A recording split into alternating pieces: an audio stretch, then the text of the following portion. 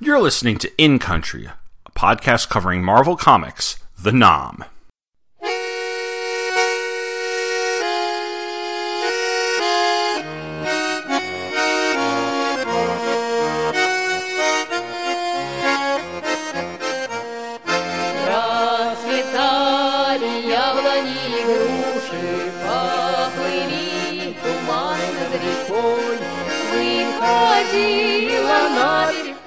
Hello and welcome to episode 21 of In Country, a podcast that is taking a complete look at the Marvel Comics series, The Nom.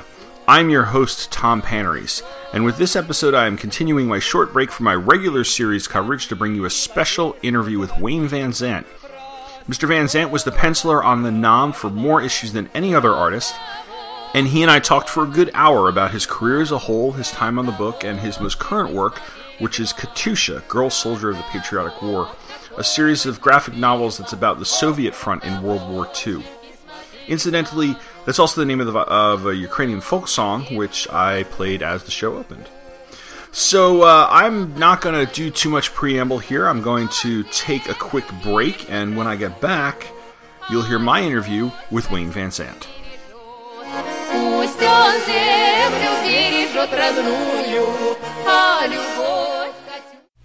You are about to witness history in the making. Hi there, this is Todd from Forgotten Films, and if you spend all your time watching new releases, then you need to broaden your movie horizons. And a great way to do that is by joining me for the Forgotten Film Cast. We don't talk about the new releases, we don't even talk about the classics. We talk about the movies that time forgot. On each episode, I'm joined by another film blogger to discuss a film that may or may not be worth rediscovering. So look for the Forgotten Filmcast on iTunes, Podomatic, and wherever you find great podcasts. My guest this episode was the regular penciler on The Nom for more than 50 issues. First with guest pencils on issue number 7, and then becoming the regular penciler with issue number 14. Beyond his work on The Nom, he has both written and illustrated historical-based comics and graphic novels, including an adaptation of Stephen Crane's The Red Badge of Courage, a graphic novel, Days of Darkness, which chronicled the early days of World War II in Pacific, The Vietnam War, a graphic history, and most recently has released Katusha, Girl Soldier of the Patriotic War. Please welcome to the show, Mr. Wayne Vansant. How are you doing today, sir? I'm doing just fine. Great.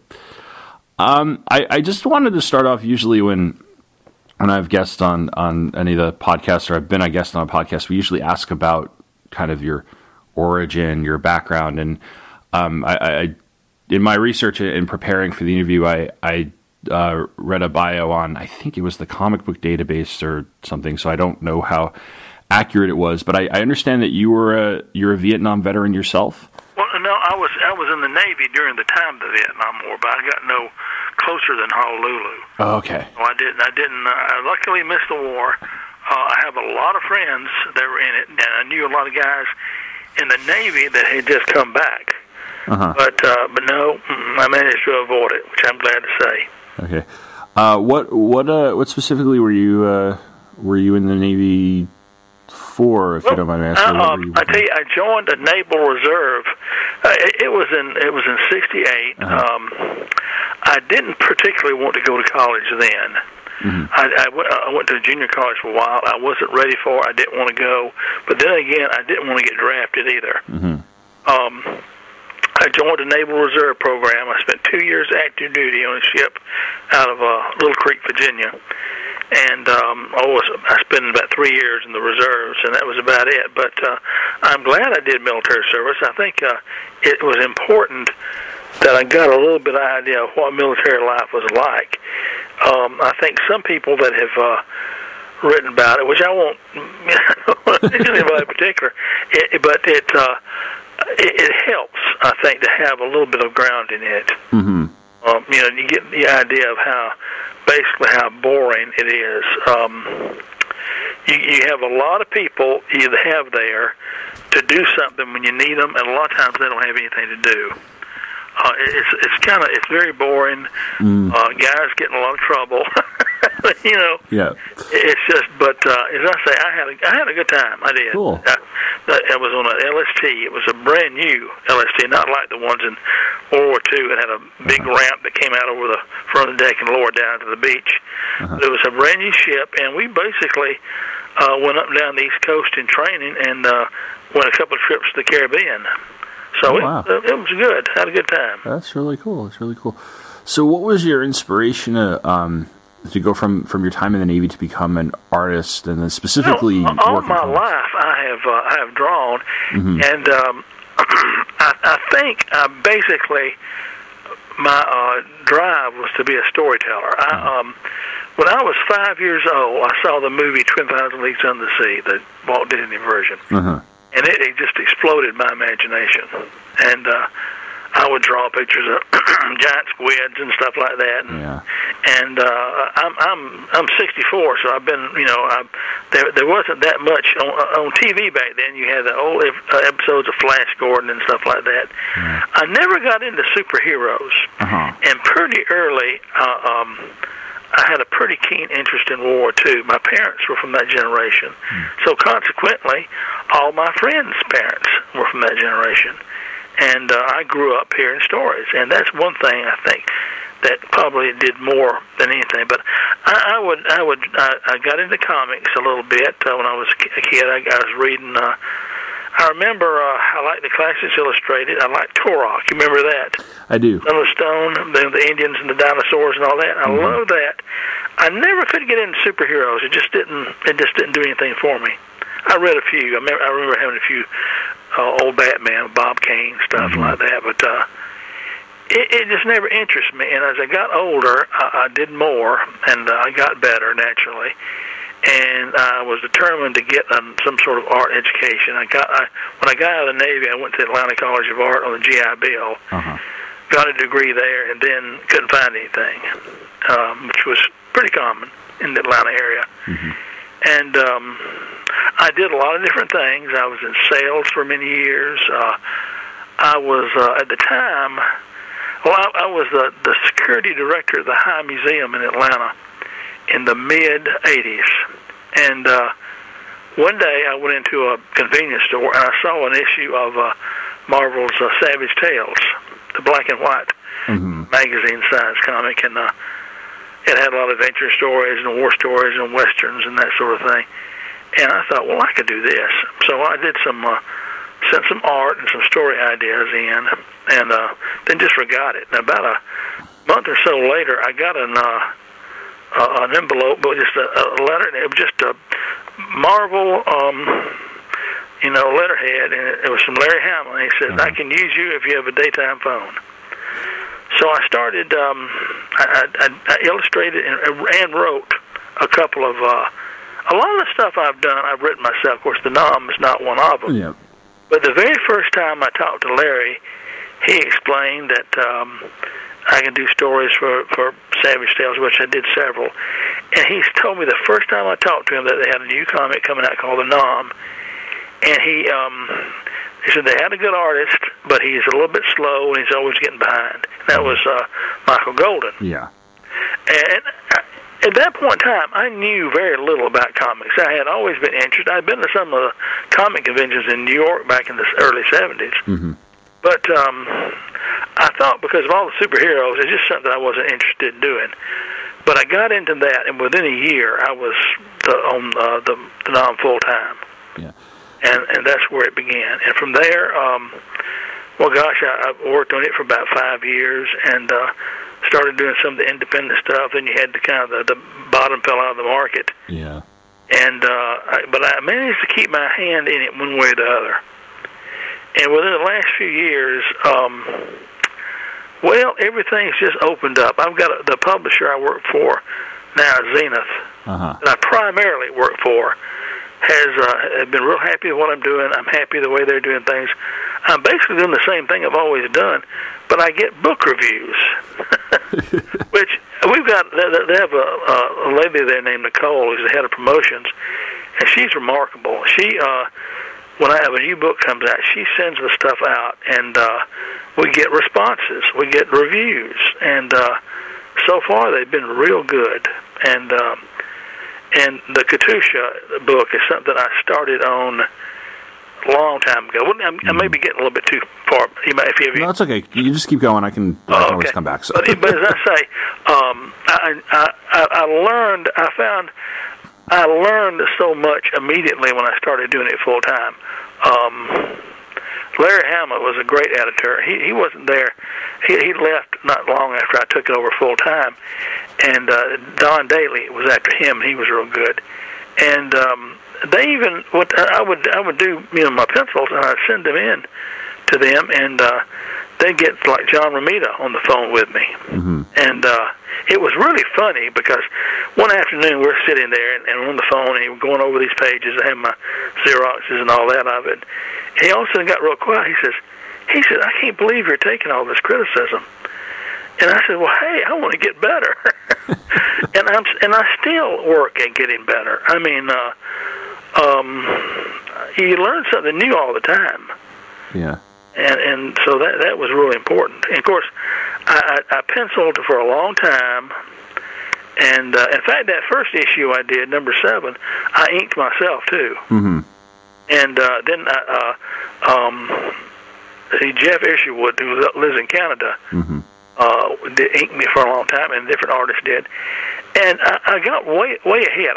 I worked real hard at this, and I got like 8 months ahead. And I was always trying to come up with something new, something different. And I would pitch things to Marvel and all that, but the Marvel was the NOM was kind of an odd thing for them. It was their fifth wheel. I mean, it just nothing. They okay, that sounds fine, but we'll pass on it.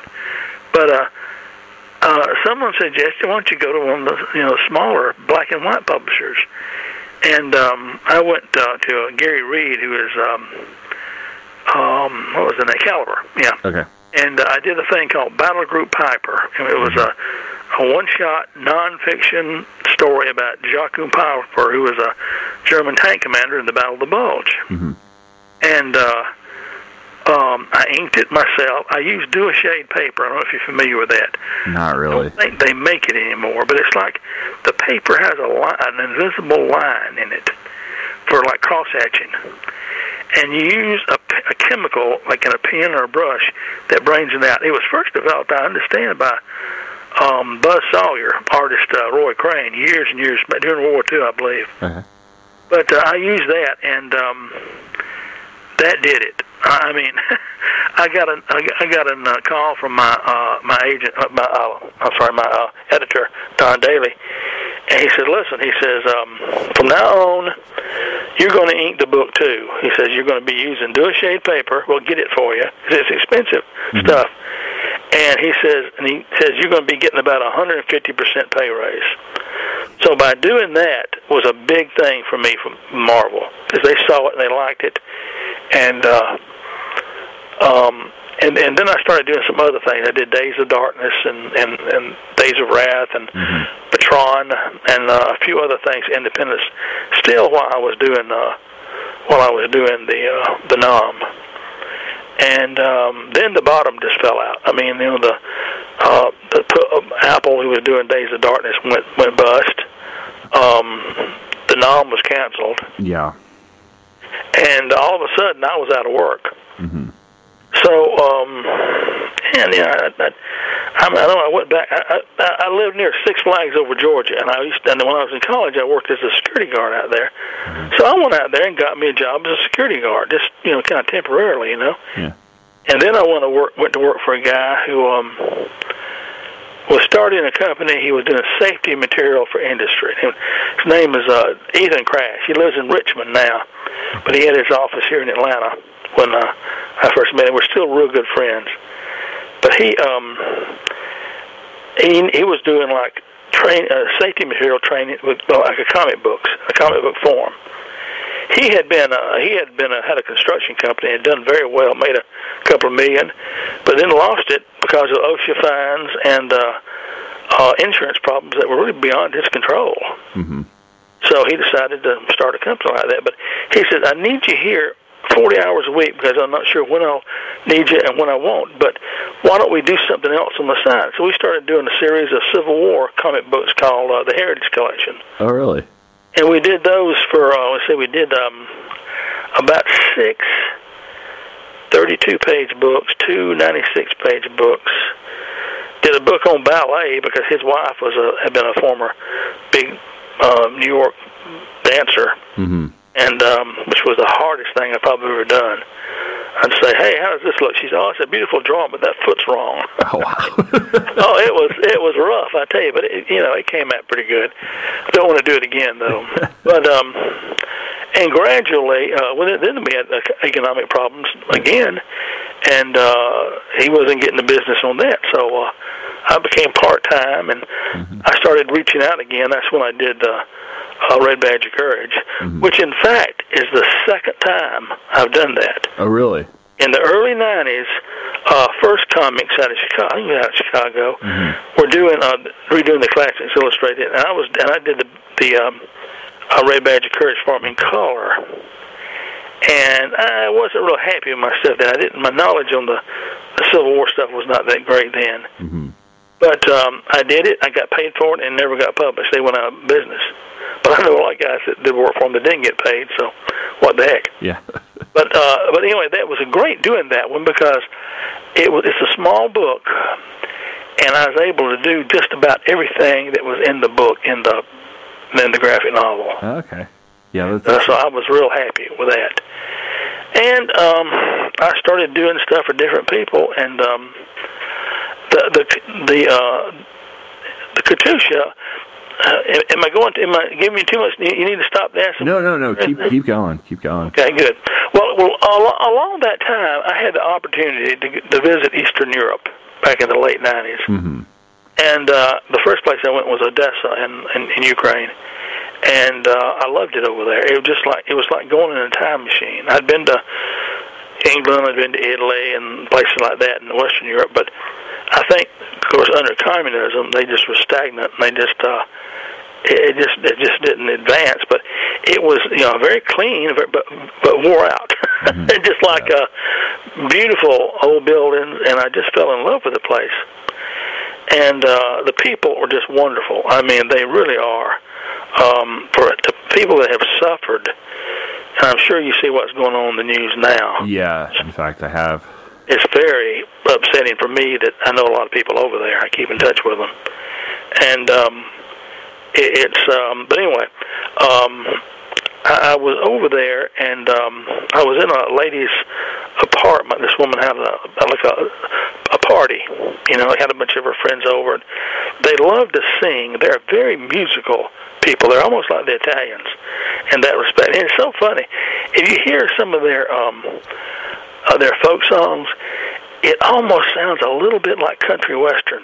Interesting. It really does. And you've heard the old song. It's the Louisiana state song. "You Are My Sunshine." Yes. That song is originally a Ukrainian. The tune is a Ukrainian song called "Up There on the Mountain." Ah, okay. And you hear it, and it's like. It's just so you hear them. They have just a twanginess or something. I don't know what it is. But anyway, I was at this party, and these old ladies were singing. There was, I guess, about a dozen people there, including myself. Most of them were older women, and several younger ones. There was a girl there that spoke good English, and they started singing this song. And I thought, what in the world is that? That's just I've heard that tune before. And she saw me, the expression on her face, and she says, "You look like you recognize that." I said, "What is that?" She says, "That's Katusha." She said, it was a Ukrainian love song from the late 30s, and it became one of the most popular songs with the Red Army in World War II. Oh. And that stuck in my brain, and I kept thinking, I've got to do something with that.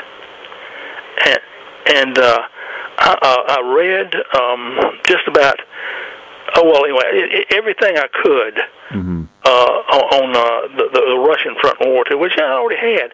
I had done, the first story I had published with Marvel and Savage Tales was called Tiger, Tiger. and it's about a German Tiger tank during the Battle of Kursk in Russia. I think I have one issue of that Savage Tales. It may be it was number 7, I believe. I believe it was number 7. Okay, I'll have to dig up. But it was really funny. It just and I remember when I was doing that, I thought, well, gosh, what does this look like? What does the towns look like? What do the villages look like? But there was so little available about that part of World War II. And I've always been fascinated with every facet of World War II. The more I study about it, the more I realize how enormous it was. You can study all your life, and you'll never get all of it. I mean, it just does. And the battles and the campaigns on the Russian front were just battles that took, millions of lives. I mean, we'll give you an example now. The Battle of the Bulge, which I'm doing a book on now, with Zenith. I think this is my 6th book with them, and it's about the Battle of the Bulge, and it's the biggest battle America has ever fought. And about 19,000 Americans died in the Battle of the Bulge. But on the Russian front in World War II, including Russia, Ukraine, Belarus, the Baltic states, all that, they averaged 19,000 dead every day for nearly 4 years. I mean, there were, of course, there was 19,000 that died every day, but an average, which comes out to about 27 million. And most Americans just don't know anything about it. And the more I read, the more fascinating I got.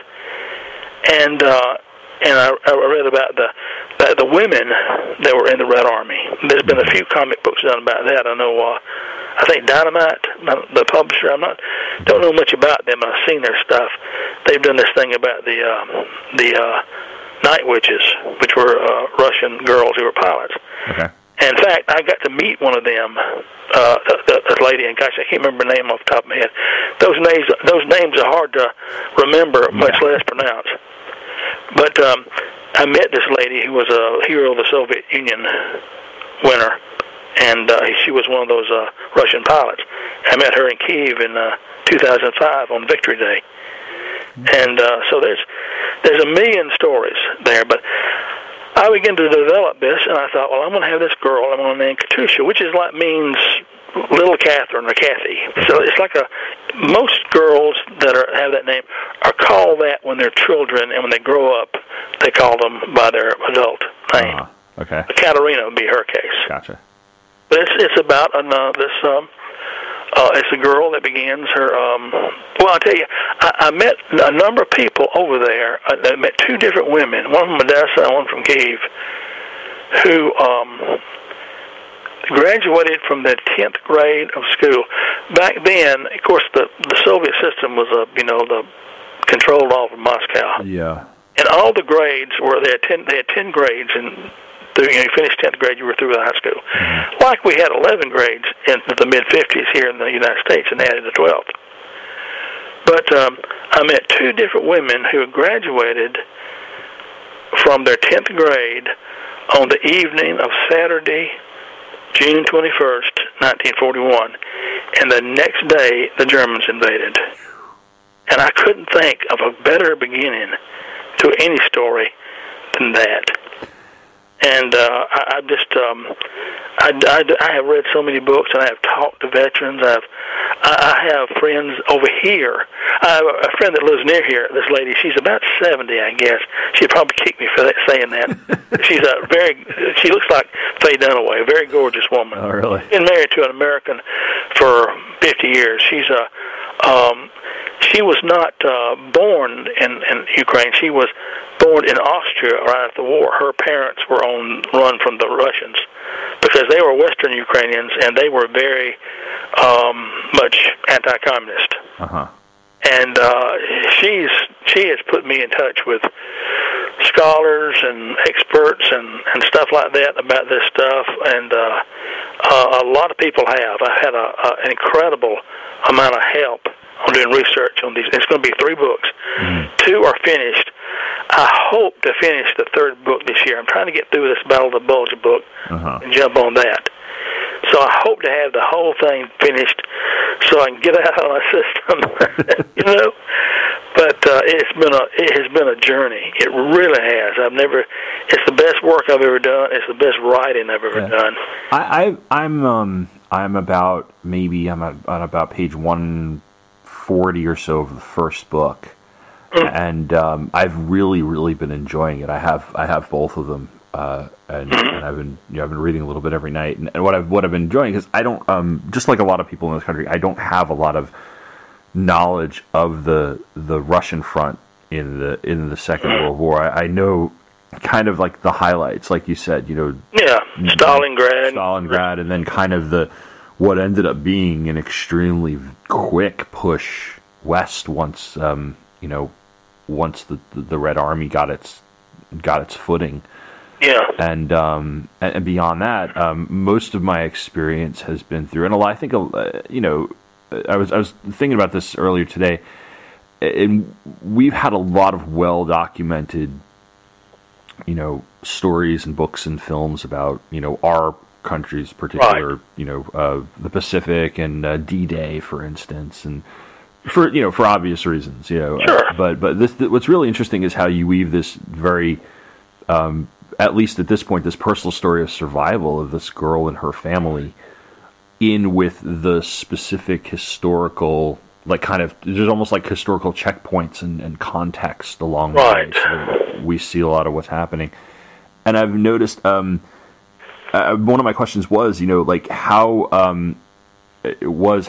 you go about maintaining all of making sure everything is is historically accurate, not just factually, but like the look and the feel of certain events. And it sounds like that's been very important to me. I've made two. Well, I've been to over there into Ukraine about 5 times, but the last 2 trips in 2005 and then 2012 were specifically for Katusha.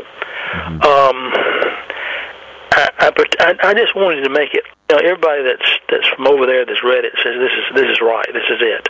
And it's a beautiful country. It really. I spent a couple of weeks in Kyiv and environs in 2005, and that was just I already kind of had a basic outline then, but I came home and wrote a whole script in no time at all after I made that trip.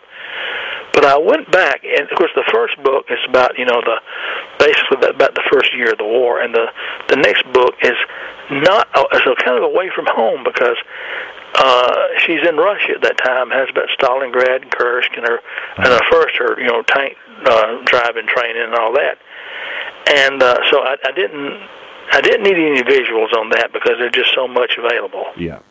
But the last book, which carries her back to Kyiv, and from there, her unit goes all the way to Berlin.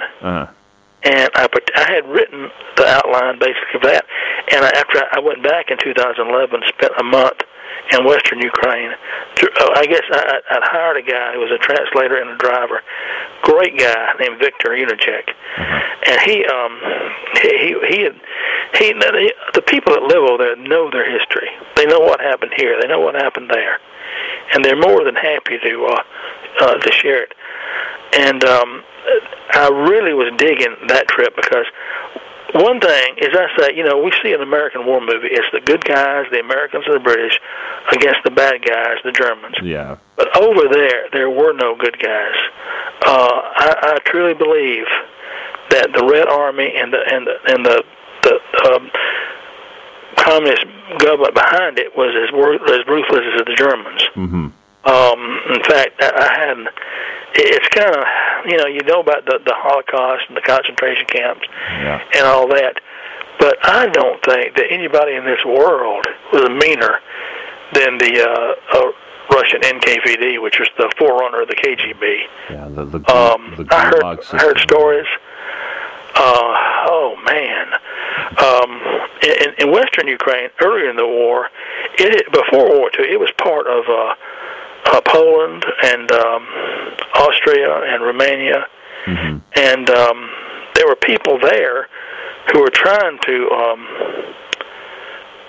develop a Ukrainian nation and getting their freedom, and they were doing it in a completely different way, and they were aware of what the communists had done in the Soviet Ukraine, which had starved millions during the early 30s in the collectivization of the farms. Uh-huh. And so I wanted her to go, when she goes in it, I had her saying one time late in the book, in the third book, she says, "Did I fight against evil?" And she said, "Yes, I most assuredly did. But did I fight for evil?" And she says, "I'm afraid I did that too." Mm-hmm. And there's many times where, she's there and she's stuck. They have to win the war before she can go home. Yeah. So that has to be the first thing on her agenda. But I went to a number of places in western Ukraine Lviv, which is the biggest city. They say the Kyiv is the brains, but Lviv is the heart of Ukraine.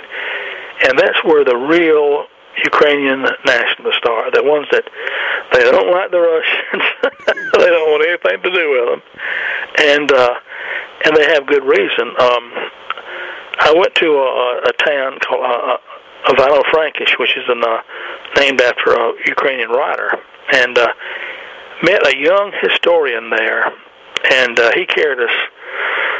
For 2 days, we went and talked to. I talked to many Red Army veterans that lived in that area, but also veterans of the Ukrainian Insurgent Army that fought the Germans and the Russians at the same time, and were finally overcome in the 50s. Mm-hmm. But many of them, left Ukraine, went to Canada, went to the United States, went to England, and continued a campaign for Ukrainian independence. But he carried us around to different places and all that, and finally we got back to the town, and we're getting ready to call it a night. And he looked at me, and said, "Well, do you want to see him?" And I said, "Well, I guess I should." And he carried me to a warehouse there, unlocked the door, turned on the lights, and there on tables were about 80 old, muddy, molding skeletons that had been dug up, victims of the Russians. Mm. They're still digging up graves over there. Stalin graves, Khrushchev's graves, who knows whose graves. They'll dig up one, they say, "Well, is this a victim of the Germans or is this a victim of the Russians?" And they're still digging them up.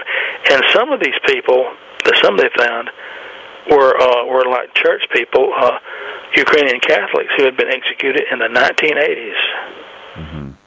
So it's a grim story, but fascinating. And as I say, I met people. I met this old lady who was like 88. Golly Moses, she had white whiskers and hands that looked like they were made out of stone. Mm-hmm. She was just a farm lady. Yeah. And she had lived through the Stalin's terror famine of the 1930s. She had lived through the German occupation. Mm-hmm. But still, she was just a sweet old lady that was just as accommodating and as friendly and as anybody you'd meet. Mm-hmm. But I met people that spent 30 years in the Gulag system because they were fighting the communists. Wow. As I say, over there, and a lot of people accuse the people in the West, they call them fascists, they call them Nazis, but they were just fighting the communists, and it was not as clear when you were in the middle of it who were the good guys and who were the bad guys, and they were all bad, Mm-hmm. And it's just a fascinating story, and that's why before I do this last book, I went over there particularly for this purpose. I wanted to, be sure I got everything right, and I don't want to. At one point in time, it's going to be a little bit longer than those two. Yeah. But I don't want to just keep working on it. I want to bring it to an end. I got you. I really do. Yeah. But it's the best thing I've ever done, I think. That's really. I've really been enjoying it.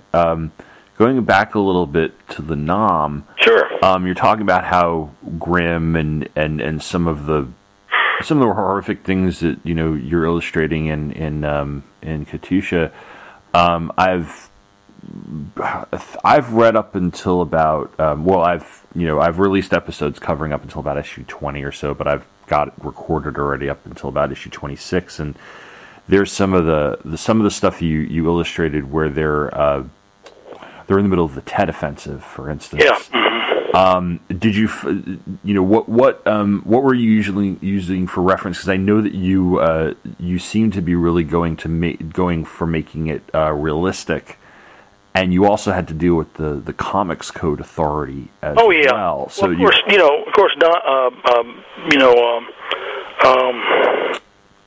oh gosh, Doug Murray. Was a writer. Yep. And he was a Vietnam vet. Mm-hmm. But so I just had really to do the visuals. Mm-hmm. But I have a number of friends that were in Vietnam, and Joe O'Donnell is one of my closest friends. He was in the 173rd Airborne. He saw a lot of combat. When I first met him, he was a bundle of nerves. Let me tell you. Car backfired. He would just about jump over a car. And he's a South Georgia redneck, basically. But let me tell you, he had the ability to describe things that you would not believe. I mean, you could just about smell it and taste it and hear it when he was telling you about it. And there were several incidents he told me. In fact, we got him on the phone with Doug and the editor, and later on with Chuck Dixon when he was writing some. Uh-huh. And some of the stories we did were directly what he had told. Oh, really? Yeah. Oh, yeah. There was one story, and in fact, I don't know if you got to it yet, about the guy they were in the helicopter. They were pulling up a wounded man on a stretcher. Mm-hmm. And they got fire, and he was stuck in the trees, and they had to cut him loose. Have you got to that one yet? I think I've read it. I haven't covered it yet, though. Well, that's a true story. They did it pretty much just the way Joe told it. Oh, wow. They had to cut him loose. And Joe, well, you're right, it was a comic code, and we were several times. We were also on drug use and stuff like that. They were real tight on us. Yeah. And sometimes it was a little silly, I thought, but hey, what the heck? Just your job to do it that way. Yeah. And but we really were, real careful what we did. Well, it's kind of like in Katusha. I don't want to get like a horror movie. Yeah, I've noticed it's not very it doesn't get very gory. Or it has to. It does, but it doesn't seem to be very. Yeah, there are times where you just about have, but you don't want to go so out on the. I don't know. It's just like I don't know. Some of the B horror movies are just too much for me, mm-hmm. and I don't think it's necessary. I really don't.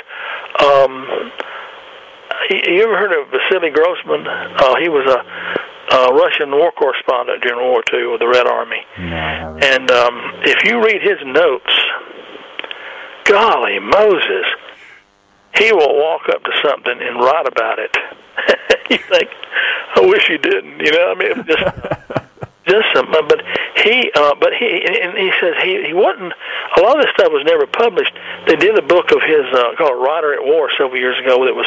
They had his notebooks. I think they were missing one of them during one period there. Uh-huh. But Anthony Beaver, good British military writer, he worked on the translation and the notes and all, and it was incredible. But I don't. All that stuff really happened and really existed. Yeah. But gosh, I don't know how you would show some of it. As I say, I was told some of the things that the NKVD did in Western Ukraine, and I want somehow to tell it, but I don't know how to do it. Mm-hmm. It's just so bad. But in the Nam, I mean, I don't think you have to show. A bloody limb laying there on the ground or something.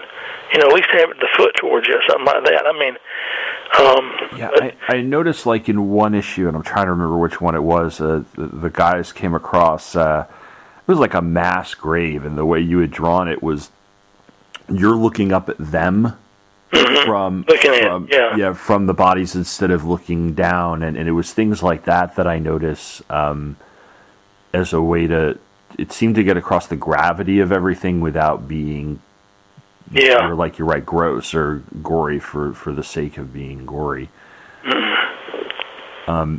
Did when you were, I think you were for about 3 different writers over the course of first Doug Murray, and then Chuck Dixon, and then Don Lomax, who had written and illustrated Vietnam Journal for Apple.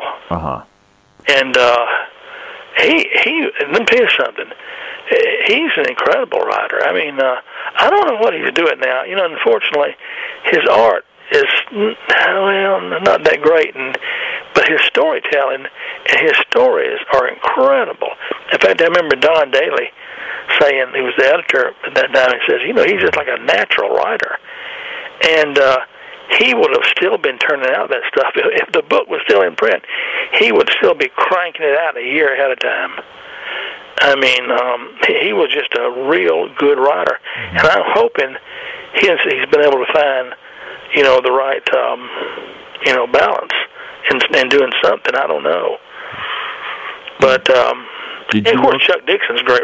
You know, Chuck writes everything. I grew up reading his Batman work, believe it or not. And, he's just a real good writer. Yeah, and when I came across, when I started to get into his issues, I was actually, it blew me away that he had written the book, because I had no idea, and I had for years been reading him on Robin and Batman and those guys.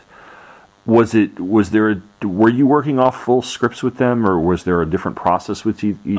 Mostly, it was mostly full scripts. I think a few times they had just the outline or something like that, but we had a lot of leeway. Of course, I would have a suggestion about something, and we'd do it a little bit different. And I said, well, what do we do this about it? Okay, and they were all in agreement. We all worked together pretty closely on that.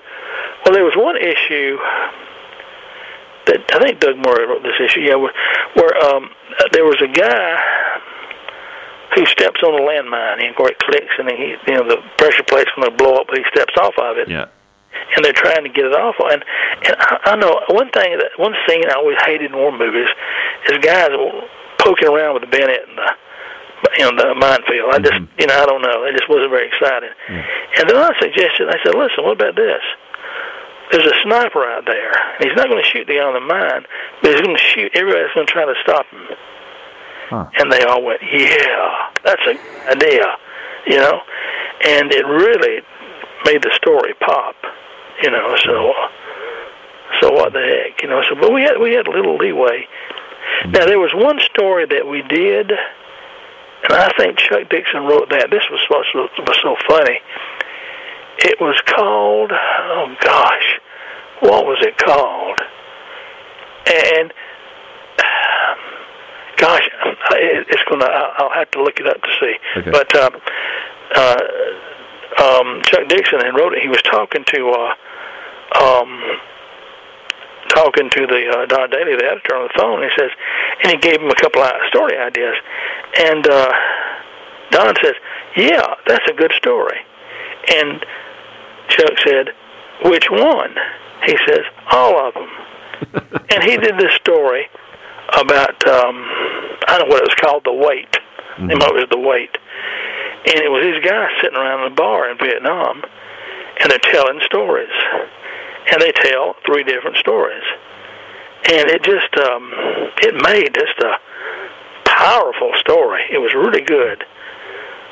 But you can recognize the cover, because the cover was mostly black. It was a skinny panel in the middle with just a pair of eyes.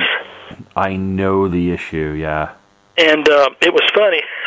The reason they did that is Don was bad about waiting too late and getting the covers in. And it was almost a last minute, and he just took a panel from the inside of the book and used it for the cover. Oh, really? And that was funny. But that was a real good one. And right off the top of my head, I can't quite remember. I can remember what one of the stories was, but I'd have to go back and see what the three stories were now.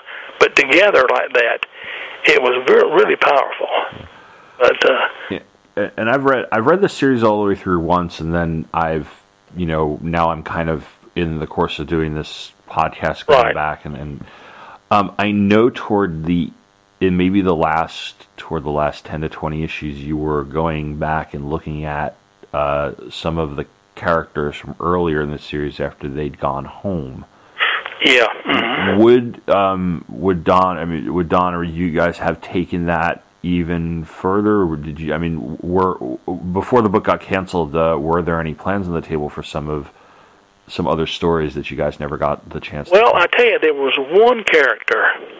In fact, they used, of course, the Punisher. They had him do several. Yeah. And which I didn't work on any of those. But there was a character named Mike Phillips, I think his name was. They called him Iceman. Yes. You remember that character? Yeah. In fact, I'm in the middle. The stories I'm in the middle of, he's still a big part of those stories. Well, I understand they used him in the Punisher later on. Oh, really? And that character, I had an idea for a story that when he came home and he would kind of become sort of like a mercenary or something, hired gun or whatever.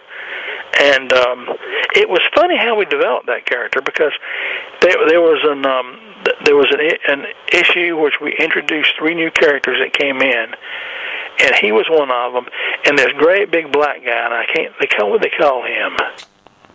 Oh, I can't remember his name. He was the M60 gunner. But Pig? Yeah, mm-hmm, that's it. Yeah, and it was them two and another one. I can't remember for sure. I haven't read them in a long time. Yeah, I think there was it Aesop, the Clark, the guy who kept telling stories, and I can't remember. I just have to go back and look. I don't want to commit myself. But it was funny about him. Those characters came in, and I didn't really know from what he'd written yet but he was a guy that was returning to Vietnam, or was staying or something. I'm not sure, but he was obviously a guy that was felt at home there, so to speak, and there were people that did. And I remember calling my friend Joe Donald, I mentioned that was with the 173rd Airborne. I said, I got this character, I kind of want to do something special with him. Of course, as I say, and the writer would respond a lot of times with what I did on some of that. And I remember asking Joe, I said, what do I do with this guy? He's like a guy that's still there, and he's a veteran.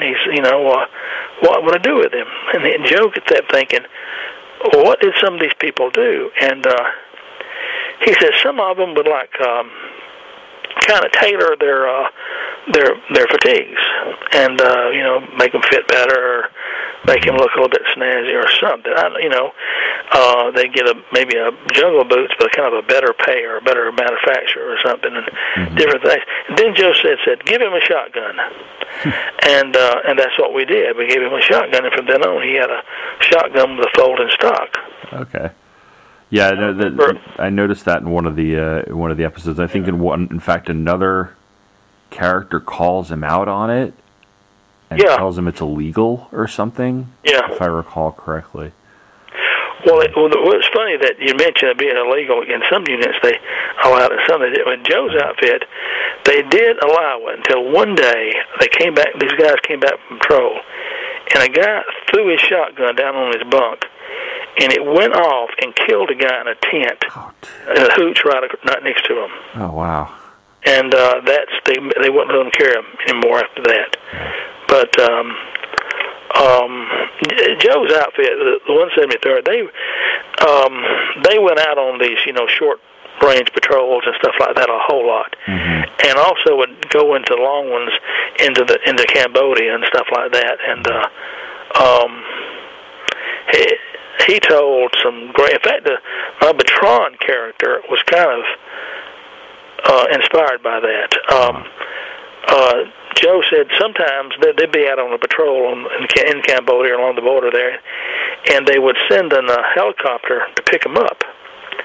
And they would they'd pick them up, and there'd be another helicopter with them with no markings on them. And they divide these guys amongst these two helicopters. There's a handful of guys there.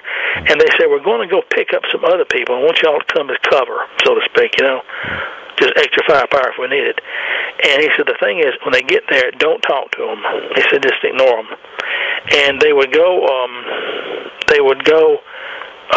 pick up these guys, and they would be several different nationalities. They would be like Nung Chinese and Montagnards and stuff like that.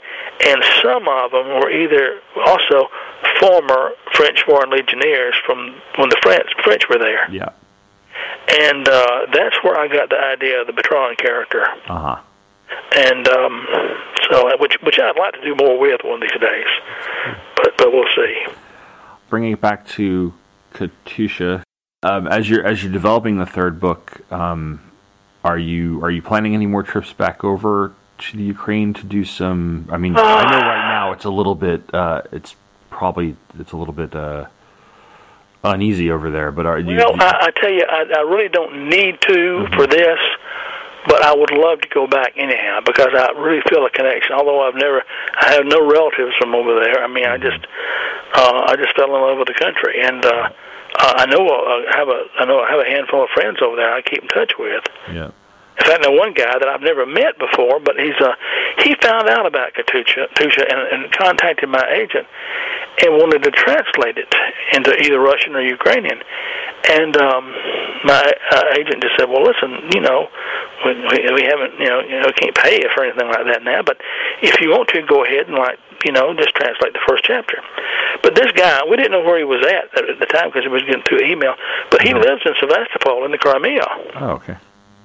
And we've been in touch with him, and he's been telling us kind of the stuff that's been going on, and it's pretty creepy. It really is. He says it's very heavy-handed. A lot of propaganda. He says, they're making it clear that things aren't just better since the Russians have taken over. Things are perfect. That's the way they put it. They are perfect. In other words, don't complain, Yeah. And I got an email from him this afternoon. I'm sending him some signed copies of Katusha. And the last of his letter, he says, things are getting kind of weird. He says, I'm a little nervous. Uh-huh. And so I don't know. The other people I know are mostly in the western part, but Gotcha. Let me tell you something. Putin wants it all. I without getting too political, I kind of, in following it as it's appeared in the news, I kind of figured that. I know that sounds cynical, but well, let me tell you something. It makes sense, or at least they have a funny attitude towards Ukraine. It's like they consider them their little brothers, but they don't treat the little brothers very good. Yeah. They never have. Now I'm going to say this. This is kind of funny. I'm down here in Georgia, and of course things are a lot different these days. But I always kind of figured at one point in time in our history, Ukrainians are to Russians as Southerners are to Yankees. I hate to put it that way, but let me tell you, that's the way they kind of feel about it. Okay. They're all Slavic and all that, but and they have an attitude. The Russians have an attitude towards Ukrainians is you'd be better off if. With us, and if you don't like that, this is too bad. It's just kind of it's a bad situation. Yeah. And they have a joke over there too. A Russian and a Ukrainian are walking down the street, and a $100 bill blows up, and they pick it up together. And the Russian says, "Well, let's divide this like brothers." And the Ukrainian says, "No, let's divide it 50-50." Oh, they have a great sense of humor over there. I tell you, they really do. And it's funny, the people that a lot of the Russian speakers in Ukraine that live there, and in Kyiv it's about half and half, but they all understand each other. And the Russian speakers there love the Ukrainians because they have such funny expressions. It's just as far you go further east you go is there. The people that are Russians and don't like the Ukrainians and think they're hillbillies. It's kind of funny, but I don't know. We'll see. Yeah, time will tell. So, by your cat, you said you have a book on the Battle of the Bulge coming out, and then you'll be putting out the third book. Yeah, I'd like to finish. Actually, I'm a little bit over deadline on the Bulge book. It was going to be April 1st, but I'm real reliable, and my publisher says we don't worry about weeks, we should worry about months. So it was going to be April 1st. It's probably going to be like May 1st when I get finished with it. And there's always little things to do. Even after that, they'll call me up and they say, "Hey, could you make this little change or whatever?" But I'm working hard to get this dang thing finished. And I enjoyed it because I went to the Ardennes in Belgium back in October actually, to research it. I've been reading about the Battle of Bulge all my life, but I wanted to go over there. And I'm glad I did because it gave me a lot better understanding of the battle. Mm-hmm.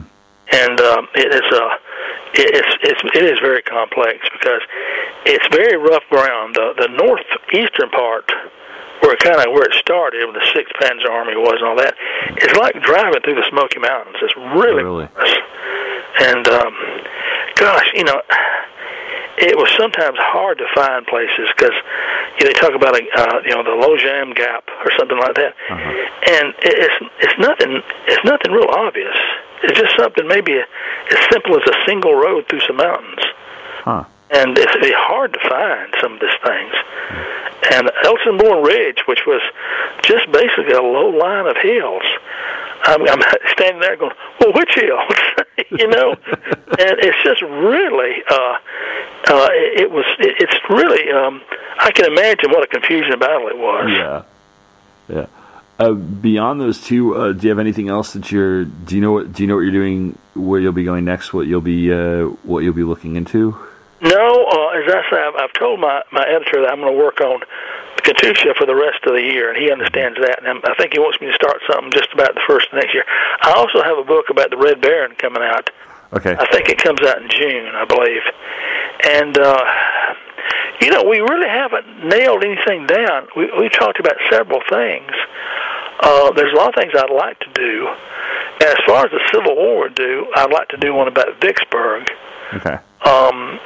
And I'd like to do one about America in World War I too, because that's something that's very little about it. It is. I teach high school English, and and my students read All Quiet on the Western Front, and and I think that's the most education I've gotten about World War I. Besides a class in politics I took on, I took a class on World War II and politics in college. So we started with the First World War because you really can't do the Second World War without the first. Oh yeah, I think it's like you can't do the Russian front unless you know about the Russian Revolution. Yeah, exactly, and I think you're right. You can't. There's just not a lot that we know a lot, but we don't. There's not as much focus on it for various reasons. But that would sound really, really interesting to read too. I'd like to do that. I really would. But and of course, there's a number of things about World War II. I haven't done anything. Of course, I've done the Days of Darkness years ago, but I'd like to do something more about the Pacific. I'd like to do the Italian campaign. I've been to Italy in 1980 and went to a lot of the battlefields then, and I would like to do that. Hey, listen, so many wars, so little time. I know. I'm always telling people that. So, about World War I, have you seen the movie Behind the Lines? No, I haven't. You need to check that out. I've heard it's also been released under the title of the book. It was called Reanimation, which to me, neither one of them is a good title. Okay. It's about a British Army mental home in Scotland during the war. And Jonathan Pryce is a psychiatrist, and two of his patients are Siegfried Sassoon and Winfred Owen, who were famous poets of World War One. I've read quite a bit of Wilfred Owen's poetry. Yeah, It's yeah. Excellent. And the scene in there when those two poets meet is just incredible. I mean, it's just I just don't know how to describe it, but and they're discussing their poetry, and Winfred Owen says he doesn't write anything about the war. He doesn't want to do that. And then he starts telling an incident, and it's like a poem. It's like when Siegfried Sassoon is listening to this, he says, "You need to be writing about the war." You know, it's just an incredible scene. Yeah, I will have to check that out because it's good. I've used quite a bit of Wilfred Owen's poetry because it's very, very vivid, and that's what I like about it. So I'll provide on the blog that I run along with the podcast. I'll give links to where people can get copies of Katusha. Anything else you want to point out or tell them where people can find you or any of the? As I say, I'm on Facebook, but I have an Art of Wayne Vansant. A friend of mine has put together. I am terrible with Facebook. I don't know what to do. You know, that technical stuff doesn't hit me. But I have a thing called Art of Wayne Vansant on Facebook, and also my agent has a Katusha Wayne Vansant Facebook page. So I'll make sure that I give links. You can just find just about anything you want, I would think, especially on the one, or Grand Design Communications is the my agent's site on the internet. So that too. Okay. Yeah, that's the website he gave me when I got in touch with him to talk to you. So. Well, thank you very much. I really, really appreciate this. This was a lot of fun, and enjoyed it. And I'd like to thank Mr. Vansant for taking the time to talk to me. If you're interested in checking out Katusha, I will provide a link in the show notes, and I honestly do recommend it. I've finished all of book 1, and it's really, really good stuff. I can't wait to read book 2. As for me, I will be back in 2 weeks, where I'll get back into covering the comics. So until then, take care, and thanks for listening.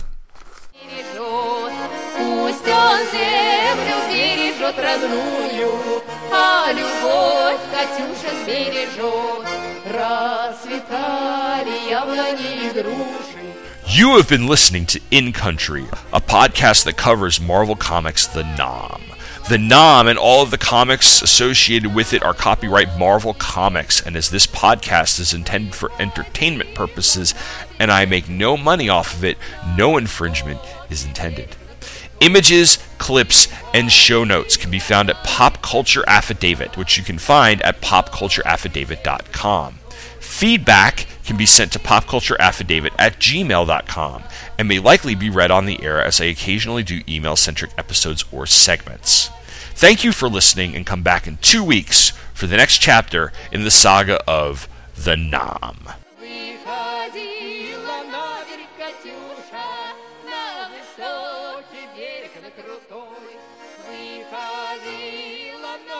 Katusha.